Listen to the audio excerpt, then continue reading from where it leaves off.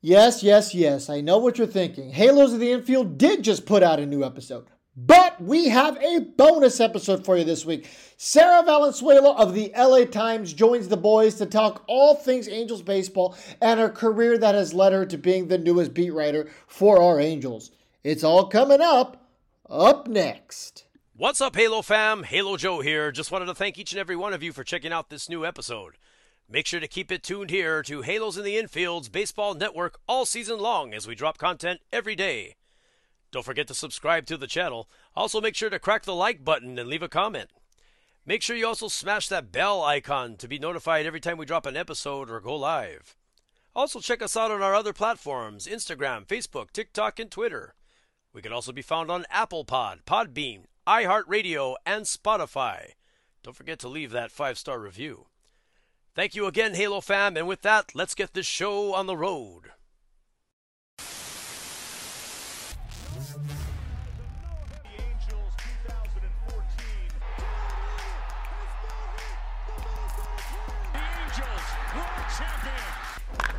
Oh, and first pitch crushing!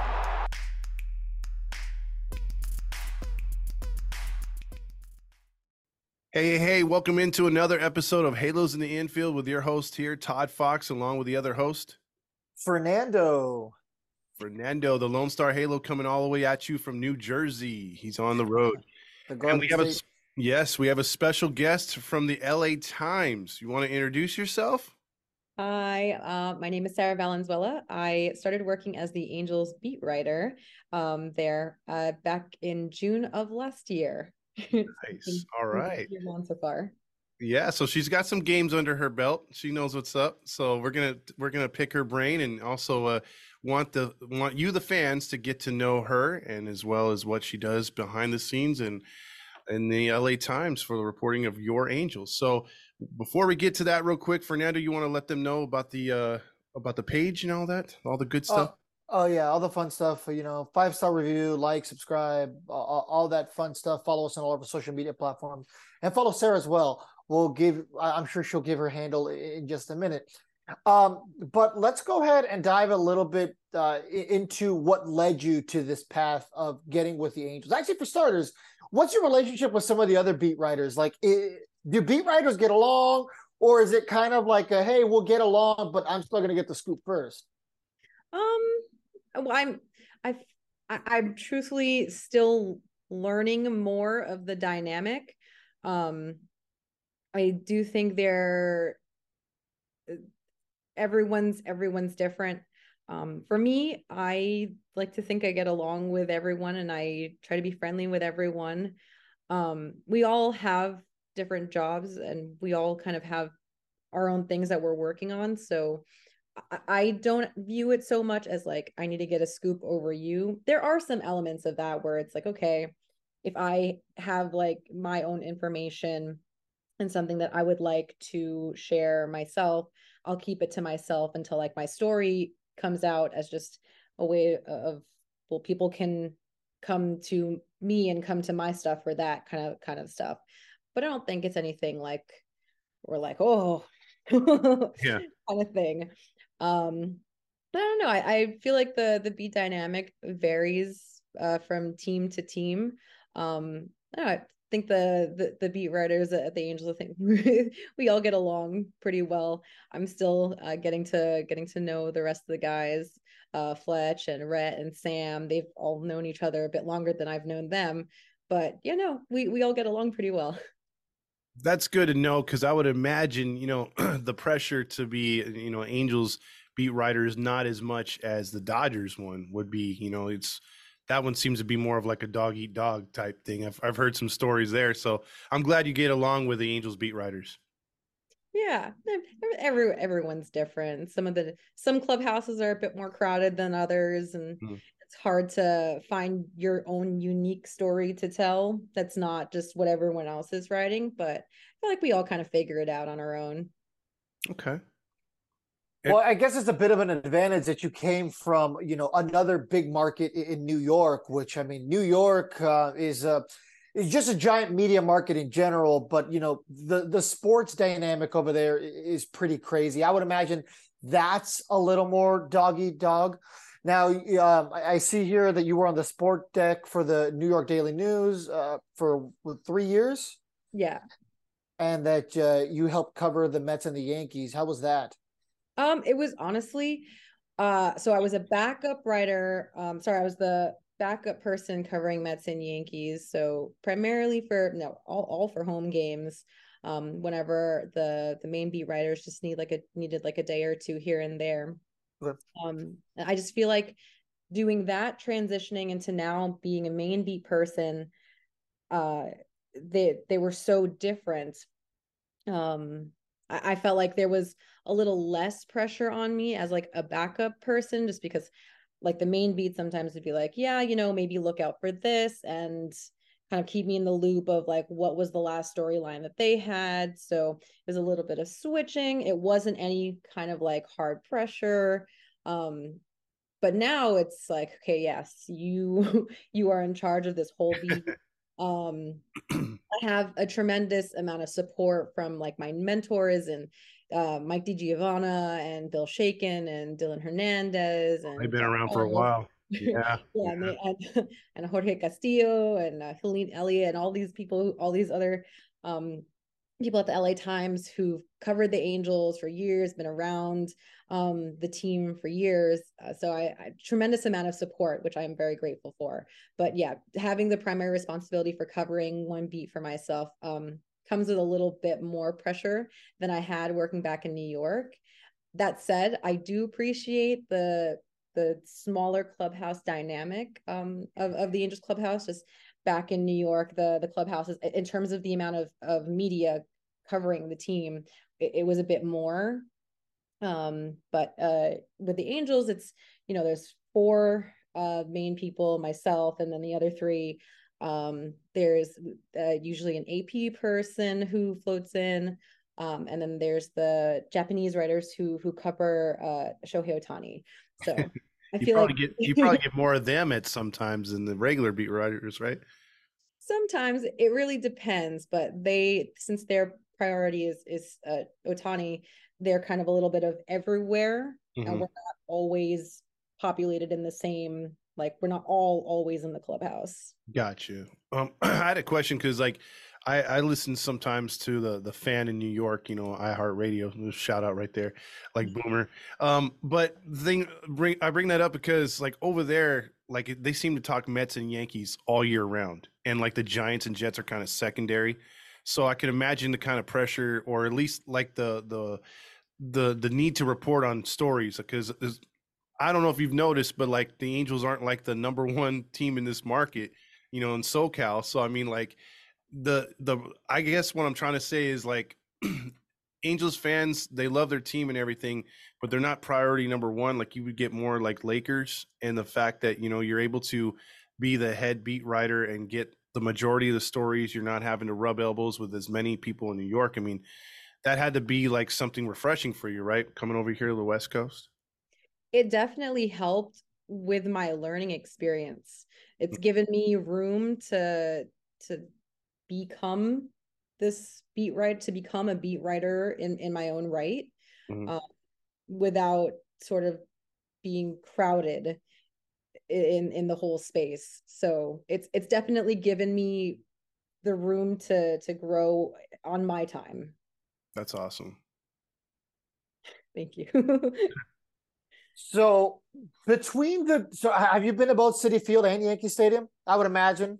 Yeah. Okay, which one do you prefer? Because I've never been to either one. I drive past both every single month. Which do you prefer? um City Field, uh but I let me preface and say City Field because it was made for the fan in mind, and like you can see the Mm. different amenities in both places. So I feel like you go to Yankee Stadium because you're going to watch a baseball game, and there are some classic elements to their stadium, but City Field has a lot more going on outside of the field that, at least from a fan perspective, it's more to do there. So We heard Yankee Stadium Okay. is more corporate. It's more like catering to the higher ups, or at least the more expensive fans down low. It's not the old Bronx. It's definitely different, but City Fields transition from Shea Stadium into City Field. They had two completely different kind of atmospheres. Mhm. Whereas like the old Yankee Stadium versus the new Yankee Stadium, they have similar feels to each other, but one is just more modern. Okay. Yeah, like I said, I've never been to either one, but Yankee Stadium is really weird because, yeah, I mean, I guess the Bronx in general can be pretty weird. I mean, you're like a block or two away, and it doesn't feel like you're near this historic stadium. Oh yeah. Yeah, Mhm. like I service some storage facilities literally just down the road. You know, you make a right turn, you go past these buildings, a bunch of fast food places, and then all of a sudden you see the Hard Rock Cafe, and there's Yankee Stadium. You know what I mean? Like it's not like you hear Yankee Stadium and you think it's going to be something like Wrigley Field, where there's Wrigleyville and there's a nightlife, and hey, this is Wrigley Field. But it's not like that at all. You make a left turn, all of a sudden there's Yankee Stadium, then you cross over the bridge, and you're all of a sudden in a different borough. Yeah. So yeah, Yankee Stadium's wild that way, but I mean, it looks like an interesting ballpark to say the least. So, what was your perception on like seeing Angel Stadium? And I assume you've been at Dodger Stadium by now too. What was your perception of those, considering they're two of the older stadiums in baseball? Um, they were definitely different from Yankee Stadium and City Field. Sorry, my makeup is leaking into my eye. No um, problem. yeah, they were definitely different. Dodger Stadium, I knew it was on the older side. Um, but there were just some parts of it that I was just you walk around and you're like, oh, this is very unique. Like take the press box for example at Dodger Stadium. The If you're on the third row of the press box, the ceiling is very close to your head, Yeah.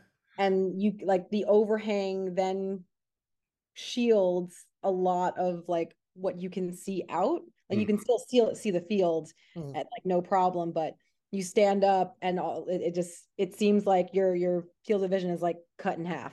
Yep. Um, That's fair.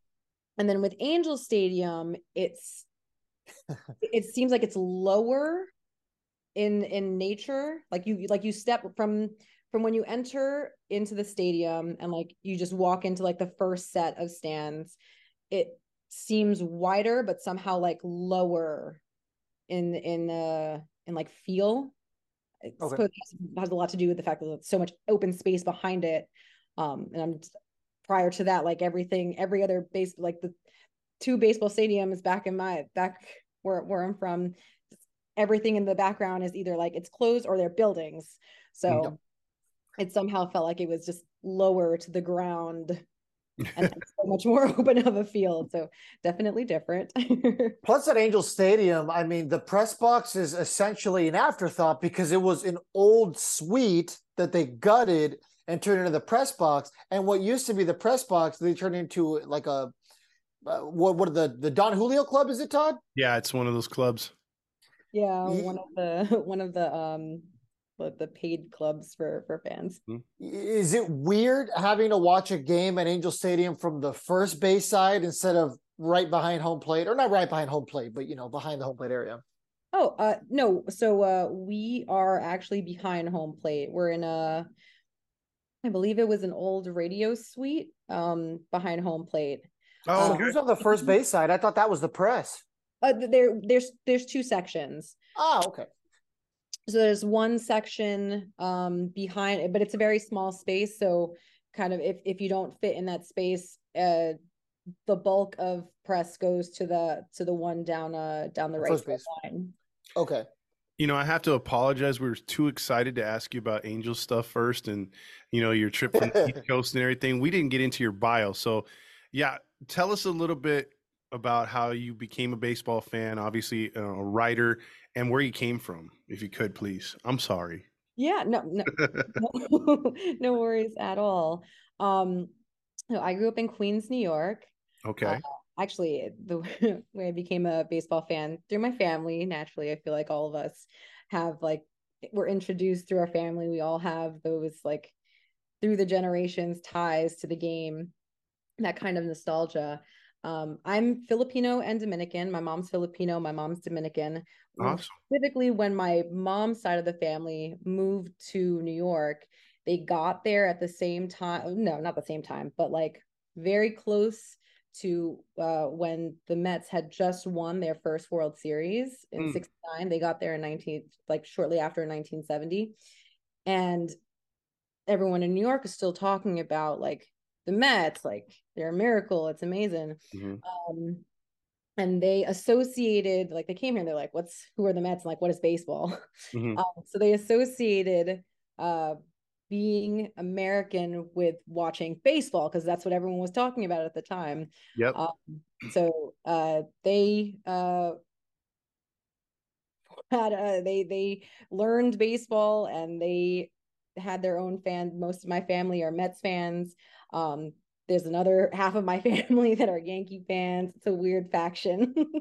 But I grew up also loving baseball and going to baseball games, going to then Shea Stadium, going to the old Yankee Stadium. So that's how I got through there. Being a baseball writer, it's so funny. I told the story to some of my new coworkers and they kind of laugh because like it has nothing to do with baseball. Have you guys ever seen the show Everybody Loves Raymond? Oh, absolutely. Yeah. Yes, yeah. The main character, Ray Barone, The technically beat his writer. character is a beat writer. Yeah. Don't tell me you followed Ray Ramones. You picked... I did. There was one scene in particular that follows me like to this day, where he's reading a newspaper, and his family's reading the newspaper. It's a column he had on the Mets. And at the very end, they're like something written by Ray Barone, and everyone starts clapping. And that one one scene stuck with me from like childhood up until like, yes, this is what I want to do for a living. I thought it was so cool. It's funny how that works, right? It's always just those weird little things that just stick with you. It's never anything practical. It's never anything like, oh, a beat writer came during career day. It's always, something weird like that. I mean, I get it. You put your two favorite things together. Everybody loves Raymond and a beat writer, and boom, there you go. That's cool. That's cool. So yeah, from there, I had different like twists and turns as I went to Syracuse University for my education and to get my journalism degree. Obviously, like at the time, I feel like everyone, when you're going through college, you're still trying to figure your life out, trying to figure out what's the best path that would lead you to success. And after college, you're still as confused, and it's hard to find like your first job. It's hard to do this, it's hard to do that. So my first job, like in the print writing industry, was actually not sports related at all. It was in hard news for this hyper local paper called the Bronx Times. And I was assigned to everything from politics to like really sad stories about people dying in fires and shootings. And after a while, it got so depressing. Like if I had to do another story about someone who died, it was so depressing. I would like come home and I'd cry at night. I'd be like, oh my God, why is everyone dead? What is happening? Oh, yeah, that's why I don't watch the news. It was so sad to cover. Like, how do you? I had this one guy who like his son was he just joined the army or the Marines, but also they were an immigrant family that just moved to the US from, I don't remember what country they were from. And there was a fire in their apartment, and the guy, he just happened to be home from like from training boot camp. He was just home for a little bit or whatever. Yeah. For like a week, and it was a surprise that he was there. Like he surprised his family. A fire breaks out in his apartment, in the family's apartment. Everyone, like no one was home. Like he was the only one there. He's like saving, like physically like pulling people out of said like building that's on fire. Goes back in maybe like a third time because he heard someone said that whatever their children were in a burning room. He goes back in a third time. He never comes back out. And then I have to talk to his dad. Like his dad was a single dad. I have to talk to his dad the next day. Like dude's like falling apart. I'm like, what am I doing here? Like I don't want to talk to you about, like, clearly this is a sensitive topic, but it was a lot. It seems like it. Jeez. It was a lot. But after that, I ended up at the New York Daily News and working in sports. They were the ones who gave me my first opportunity to really show that this was the field that I wanted to be in, and really gave me that chance to, I always expressed, I want to work in baseball. I want to be a beat writer. This is what I want for my life. And they helped put me on the path to actually doing that. So 3 years later, when the LA Times came calling, I was like, me. Me. Yeah, right. Hey, you must have been shining if all those other beat writers over there in New York. So that's really commendable. I mean, and then too, being able to cover a team you grew up loving, that's pretty cool. Yes. It's been humbling, a little bit overwhelming, but I feel like we're at the start of the beginning of a new chapter. So that's awesome. Okay. So did you collect baseball cards growing up? It's funny. I did not start really as a child. You know how you go to all the different fan events, or like youth baseball events, and you get like little goodie bags that usually come with like the little pack of Topps cards. Yeah. You get like 5 or 6. It's almost like a sample pack. Yeah. So I always had those, but I never put into actually like collecting them until I was getting ready to move out to California. All of a sudden, I became super interested in collecting baseball cards. So now I have something like, they're not even like in like an organized thing. Like I have one that's in like a thick binder of like just like really old cards. I haven't even gone through all of them. And then I have like one that's just in a bag, but like it's like this thick, like just pages and pages of cards. I have not gone through all of them, but like suddenly I was like, oh yeah, I kind of want some more baseball cards. So I just kept going to different garage sales. Oh yeah. Yeah. I've just like picked up so many now. I did that with my studio. Fernando's seen it where like I bought a bunch of old like 96 or 86 baseball cards and they were still in their packages. So I bought them in a box. And then I wallpapered the outside of the studio, just all baseball. Yeah, it's crazy. Being an adult with some money is a dangerous thing. I was just astounded. I was like, wow, these cards are like still in their original condition, and you're selling them to me for like, dirt cheap, for like $1 a page. No, not even. I think I got like the binder I got for maybe $2, and then the giant bag I got for maybe $5. But I was looking through the car, like I'm pretty sure there's a Hank Aaron somewhere in there. There's a Willie Mays in there. Oh wow, you're talking some good retros. Some good. There's a Nolan Ryan in there. See, I'm wallpapering with some older cards that don't cost anything. You got some good stuff. All right, I got you. Just like you basically gave these away to me. Yeah, and there's gonna be a resurgent on cards too. They're gonna go back up in prices someday, so you're gonna cash in. All right, Mr. Beanie Baby. I'm just saying, if we need it exclusive, I know how to get to her heart with those cards. Yeah, we got Todd over here. Do you have the Beanie Babies with the tag still on too? I may have some. I don't know. Yeah, I'm sure you do. The platypus.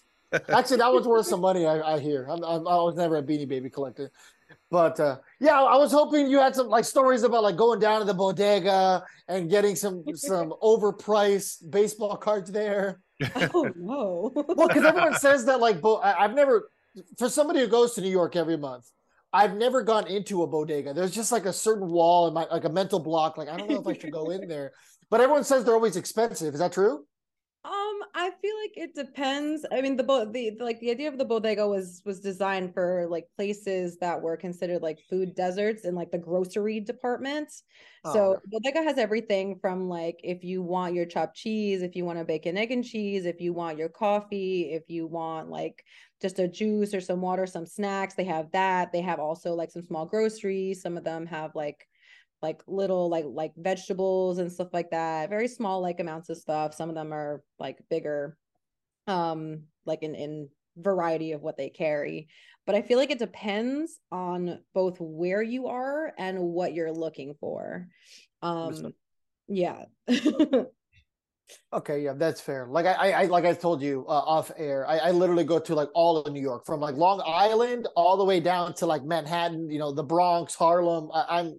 I'm throughout everywhere, so I see so many different kinds of bodegas.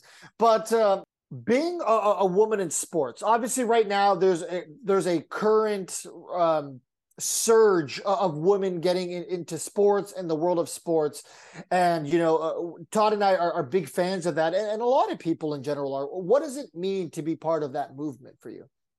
Well, I don't really know. It's so much a movement, more so as everyone else catching up. That's Um, fair. A step in the right direction for sure. A step that should have been taken, I guess, is a better way to word it. for me, like it's a blessing. But when I look to some of like the women in baseball and the women in sports who are older than me, and they're part of the generation that helped break down the barrier to like open like press boxes and clubhouses to women. I look to them as like these champions of just an entire industry of women who want to work in sports and women who are writers to just create the a level playing field. And for me, like I feel like I'm just in this nice area where I get to reap the benefits of that. I'm not going to say like it's perfect. I don't know what everyone's experience is now. Like all the other women who are like closer to me in age who work in baseball or work in football, work in basketball, work in like clubhouses and locker rooms around the country. Um, but I feel like for my experience, I've had good experiences, and I'm blessed to have that. I'm blessed to be where I am, and I'm grateful for all the women who came before me and sort of made this possible for me and for women like me.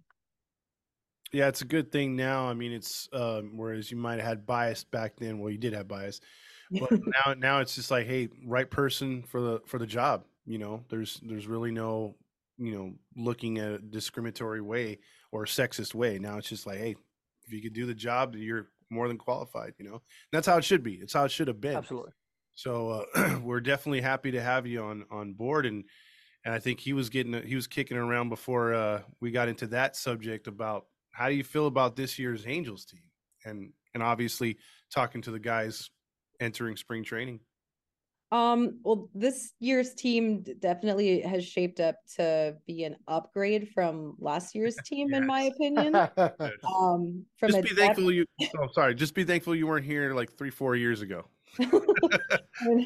like watching from afar, like everyone else look like on the outside looking in, it's kind of like an afterthought to think about like the Angels or like any other team that's not within the division or that's like typically competing against the teams that are in like your home market. Mm-hmm. It's interesting now being on the inside, seeing it all, seeing it all happen. But yeah, no, from a depth standpoint, I think they've upgraded. Whether it's enough, I feel like that's the question that we're all waiting to find out. Yeah, exactly. We're hoping that there's no injuries because that we usually get bit by the injury bug quite often. And then we're hoping these guys can bat their weight, which didn't happen last year, which was very frustrating. But we do have a dark cloud hanging over this franchise, and I think you know what that is. Me and Fernando have been talking about that. The Otani factor. I mean, I think all Angel fans would sleep better at night if we knew he was signed to an extension. Yeah, on the question of all of baseball, literally from here to Japan, everyone wants to know. Honestly, I have no idea. The it's more than just like, yes, we have heard these little bits of like more than elusive, his elusive style of speech that he typically does. He doesn't typically show too much emotion, is what I mean to say. Ever.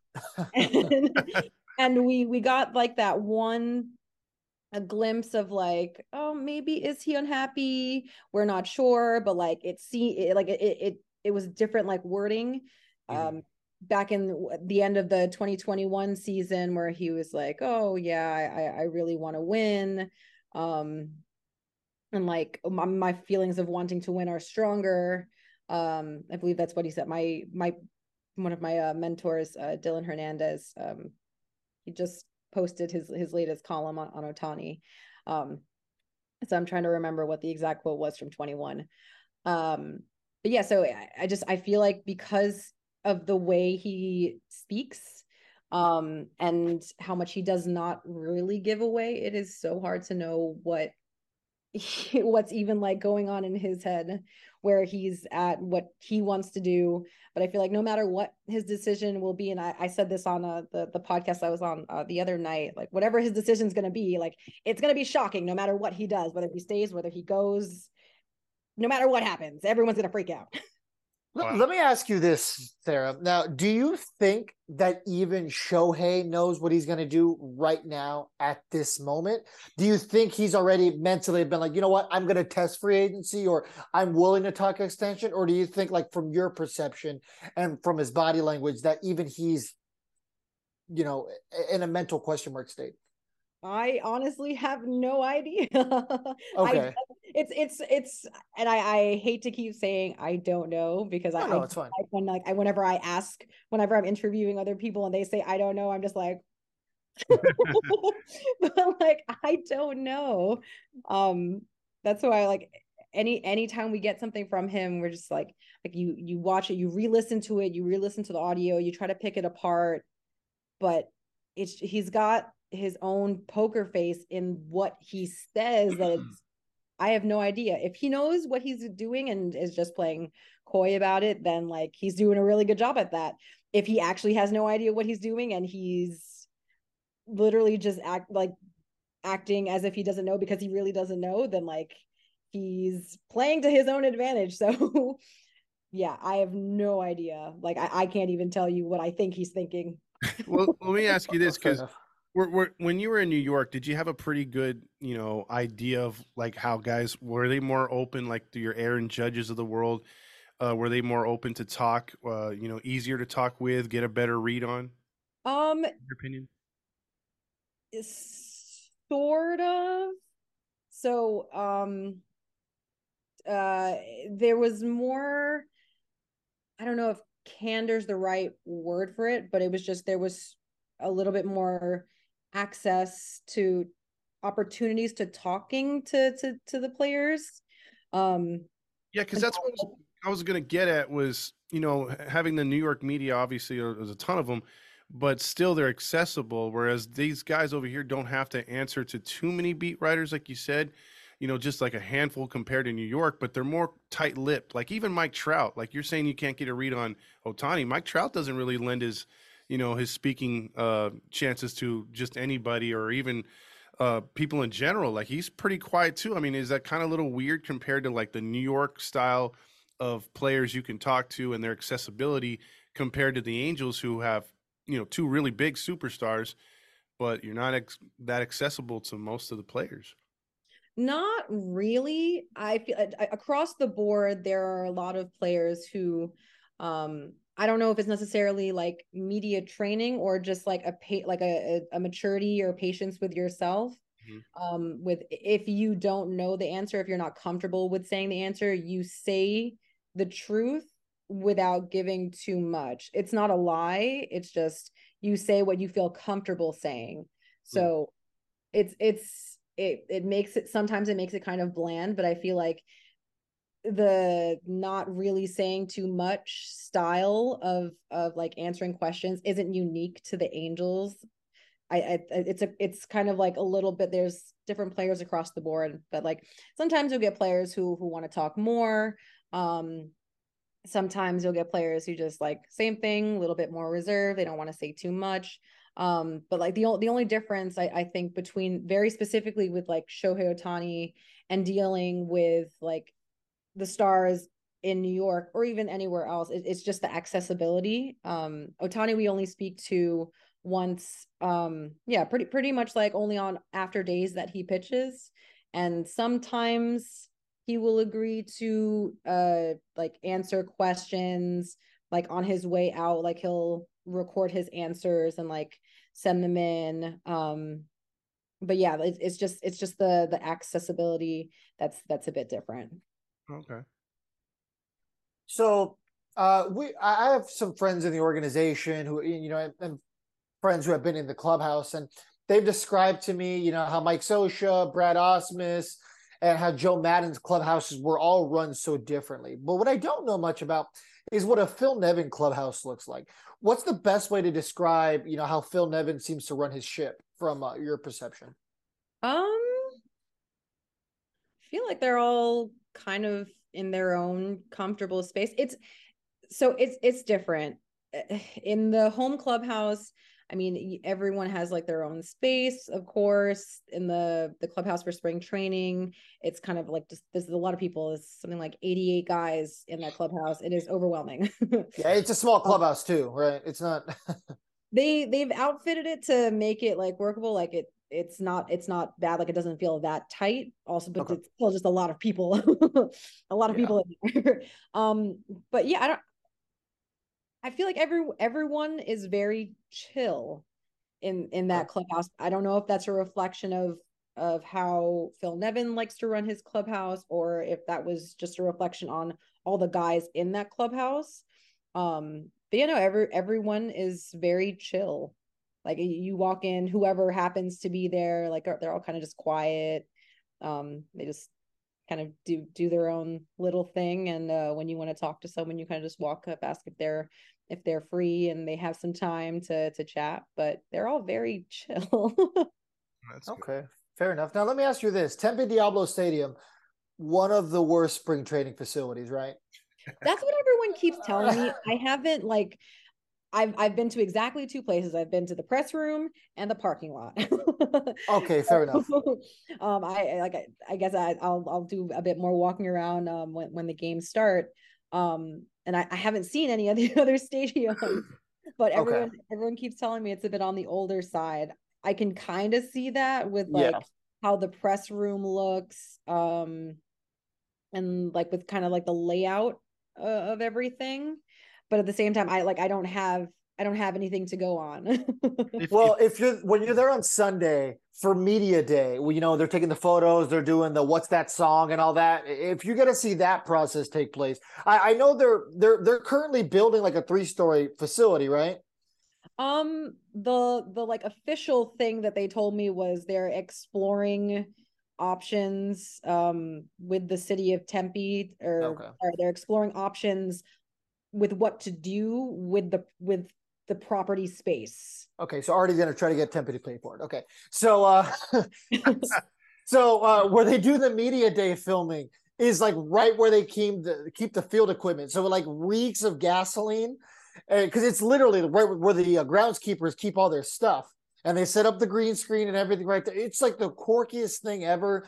The road team has to walk across the field to get to their clubhouse. It's just Tempe Diablo Stadium is a weird place. Oh, sorry. Oh, what? I just thought of something. Mhm. I believe it, like whenever and I don't know like whether this is across the board or anything, but I wherever like the facilities are, I think it's the city that like pays for like the construction of the stadium. So I think like whatever deal they already have, and like it's the city that pays for it. I don't know if that also applies to Tempe, but I know it applies in like San Bernardino. I remember when I was talking to the guys over there, they were saying like, no, it's like it has to like our facilities have to get upgraded with like the money that comes from the city itself. So Okay, I'm only asking because this was reported like pre-COVID. They said they were going to build like the 3-story facility. They said they were going to make Tempe Diablo Stadium so you could walk all the way around it, because most other spring training facilities, you can walk around 360 degrees, from Okay. the outfield to, wherever you need to go. But Tempe Diablo, you can only really walk from foul pole to foul pole. Gotcha. So, yeah. Yeah, and then there's a big rumor that it was built on an Indian burial ground. So I don't They know. said the same thing about Angel Stadium. Everything was built on an Indian burial ground, according to the internet. I know. Um, so with the season vastly approaching, you mentioned the depth. Um, I got to pick your brain on this one. We were impressed last year with the pitching. Can the pitching emulate that again? Because we feel if they get any kind of hitting, this team could be a playoff team. Do you agree with that? Yeah, I think it has the potential to be. They kept mainly all the same guys from the pitching staff and like from the pitch coaching staff. Sorry. Um, they kept many of the same people. They added the guy from Driveline, Bill Hessel, who like has helped so many, or at least the Driveline program has helped many other pitchers, Shohei included. Mhm. Um, so in theory, sure. Sure. I feel I'm a very like watch and observe kind of person, and we'll see how it all plays out. Yeah. So I guess one of the last questions I have for you: Do you have any fun or funny stories from your time covering the Angels, whether it was your short time last year or the early beginning this year? Anything quirky or anything that happened? Maybe one of the guys did something funny.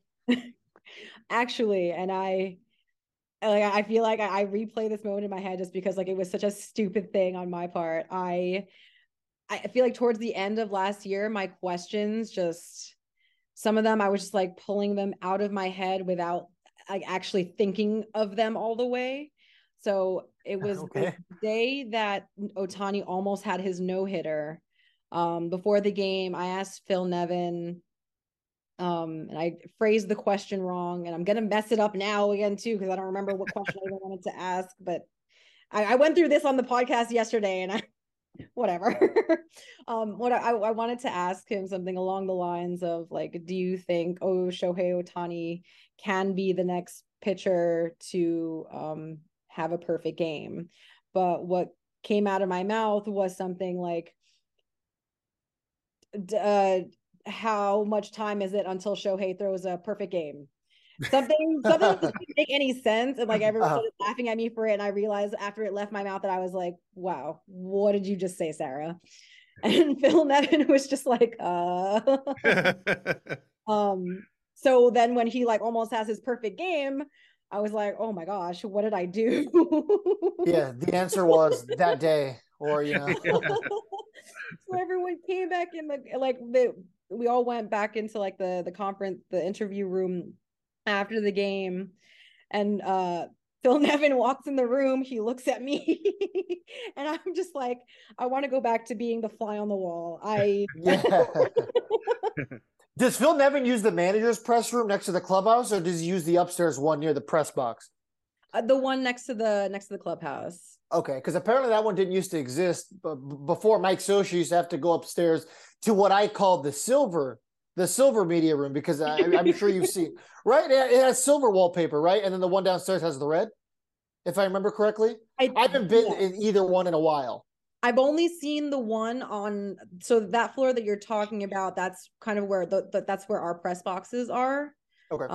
The ones that are behind home plate. And I've only seen that door open once. Okay. So I'm not sure. When I saw it open once, they were setting up to do either headshots or some kind of like graphic for like what pops up on the screens like during games. Okay. That's what my buddy does. Okay. I have a friend who That's does that. cool. I have really two quick questions for you. First off, favorite Met of all time?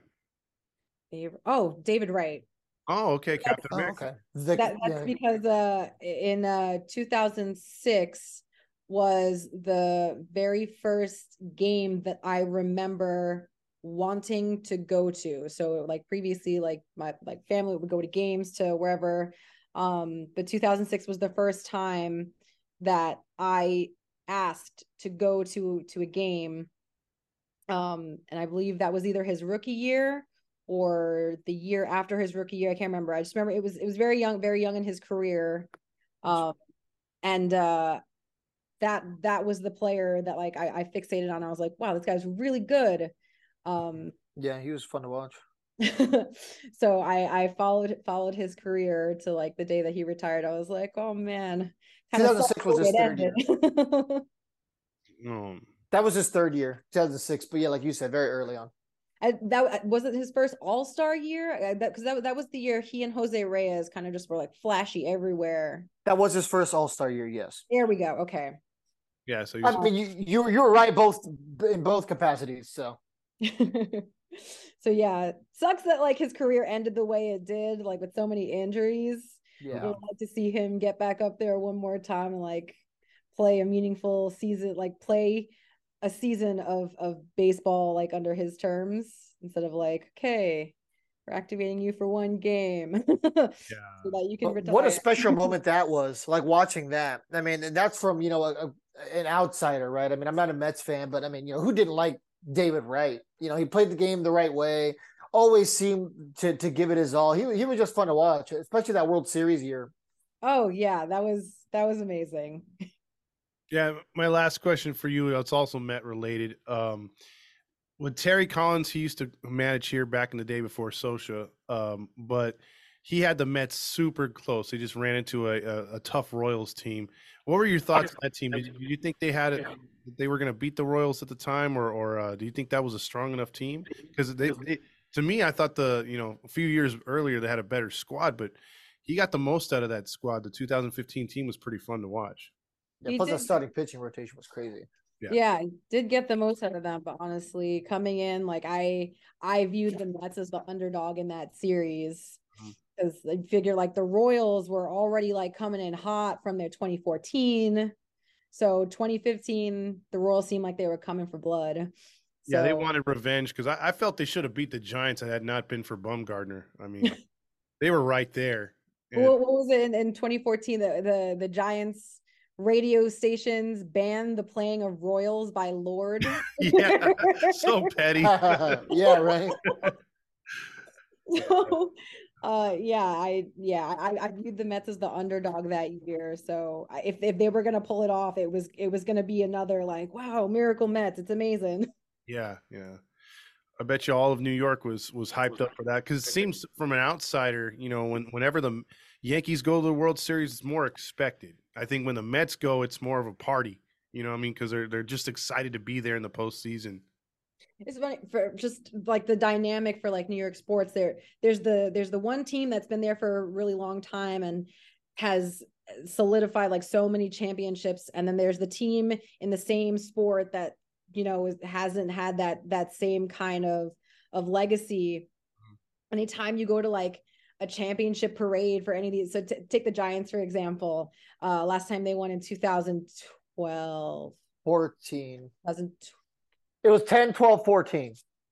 No, she's talking about the New York Giants football. Sorry, New York Giants, not the San Francisco. Okay. Yeah. Football. Sorry. I think it was 12 or 11. I can't remember. Whatever. When they went to they won the Super Bowl. Have the championship, to the ticker tape parade, fans lining the street. Yeah, everyone excited. Then you have like the faction of fans that have like holding up Jets jerseys going, little brother. Yeah. I feel like it's that same kind of dynamic for like a lot of New York. Like, so it's always seen as like the Yankees and then the Mets, but different dynamic now just because of like where the Mets are, especially with like their payroll and their new ownership. So, but it's kind of weird. It's definitely different for sure. In terms of like the championship expectations through the years. Yeah, because I mean, again, from an outsider, I mean, the Mets look like a team that's been around as long as the Yankees, but they really haven't. But their their fans and their fan base is really strong, and they're just, to me, like the Jets. If the Jets were to win a Super Bowl, I mean, New York would shut down. So and I'm pretty sure if the Mets were to do it again too, same thing. Yeah, it's so weird how they play in New Jersey, but New York is where they had the parade. And in all fairness, there's not very many places in New Jersey near the stadium they could have it. I mean, Secaucus cannot handle a championship parade. Just imagine all the broken ankles from all the potholes that people would have in. So that's the only problem. Yeah. Secaucus. I used to stay in Secaucus before. Now I stay in Somerset. So, all right, Sarah. Where can our listeners and viewers find your work? Where can they see your work, and anything else you'd like to plug?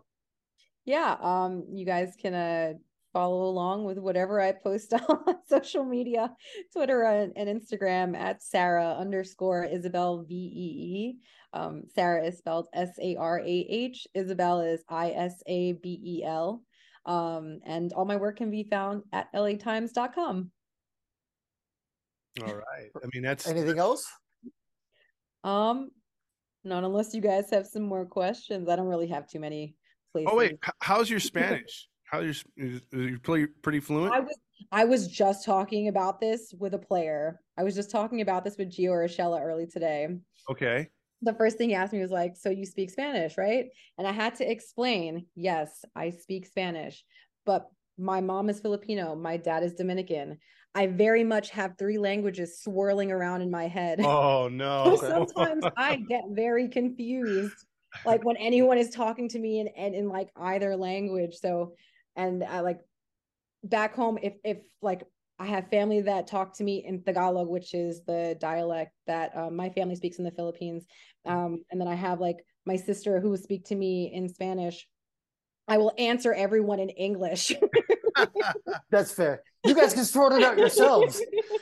But so I've tried to make more of a point of like not to use English as like a crutch whenever I'm talking to the players, and I make more of a point to like speak Spanish.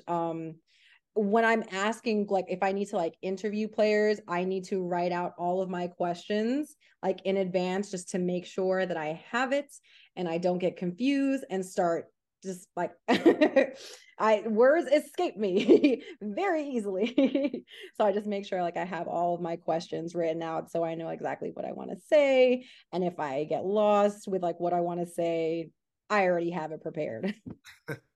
That's fair. Yeah. Spanish is my first language, but for me, I have this like mental block of, well, I'm going to mess up. So we have a bunch of like Spanish speaking, like for instance, Edgar Cuero. He was supposed to come on during the off season, but I'm too worried about interviewing him in Spanish. Not because I don't know Spanish, but because I'm like, I'm going to mess up. I'm going to mess up. All the time for me. And I feel like it's weird. Like when you're in New York, it's a lot of like a lot of Spanglish. So like you're mixing English and Spanish like anyway.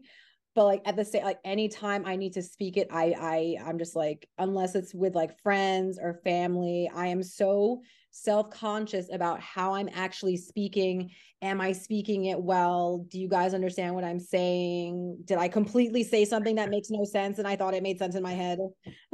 Yeah, that's fair. 100%. I'm sure most of the players are kind of used to that though, right? I mean, the more Americanized Spanish, because that's how it tends to go. Well, that's pretty good. I mean, I'm not smart enough to talk 2 languages. Sometimes I struggle with one. Fernando knows. So I commend you on that. Yeah, see, there you go. Can confirm. Honestly, there are times where I'm trying to do interviews and I'll forget all, like, this is why I need to write out all of my questions, because there was one in particular that like I forgot all concept of language. I forgot Spanish. I forgot English. I didn't know my name anymore. Oh, wow. And like after that, like just traumatized. So I'm like, after that, I'm like, nope, every single question is getting written out because we are not getting stuck in that ever again.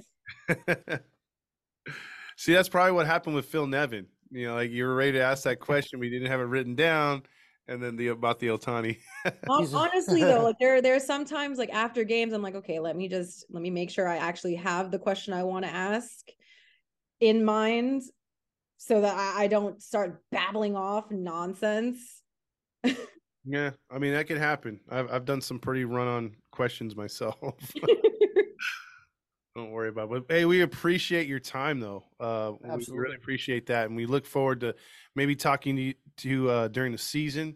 Hopefully on some good news and and some win streaks. And also, you know, we're at the stadium quite often. So maybe we can run by and say hi. Absolutely. Absolutely. Thank you so much for having me. We appreciate your time again. And Fernando, any last words? No, thank you to Sarah for your time. We really appreciate you being flexible with everything and making the time. And for everyone, thanks for listening. There you go. See you guys on the flip side. Thanks for listening, Halo fam. Make sure to like, subscribe, and tell your friends about the podcast. Don't forget to drop that 5-star review. Viva Los Angelitos! Have a great day, everybody.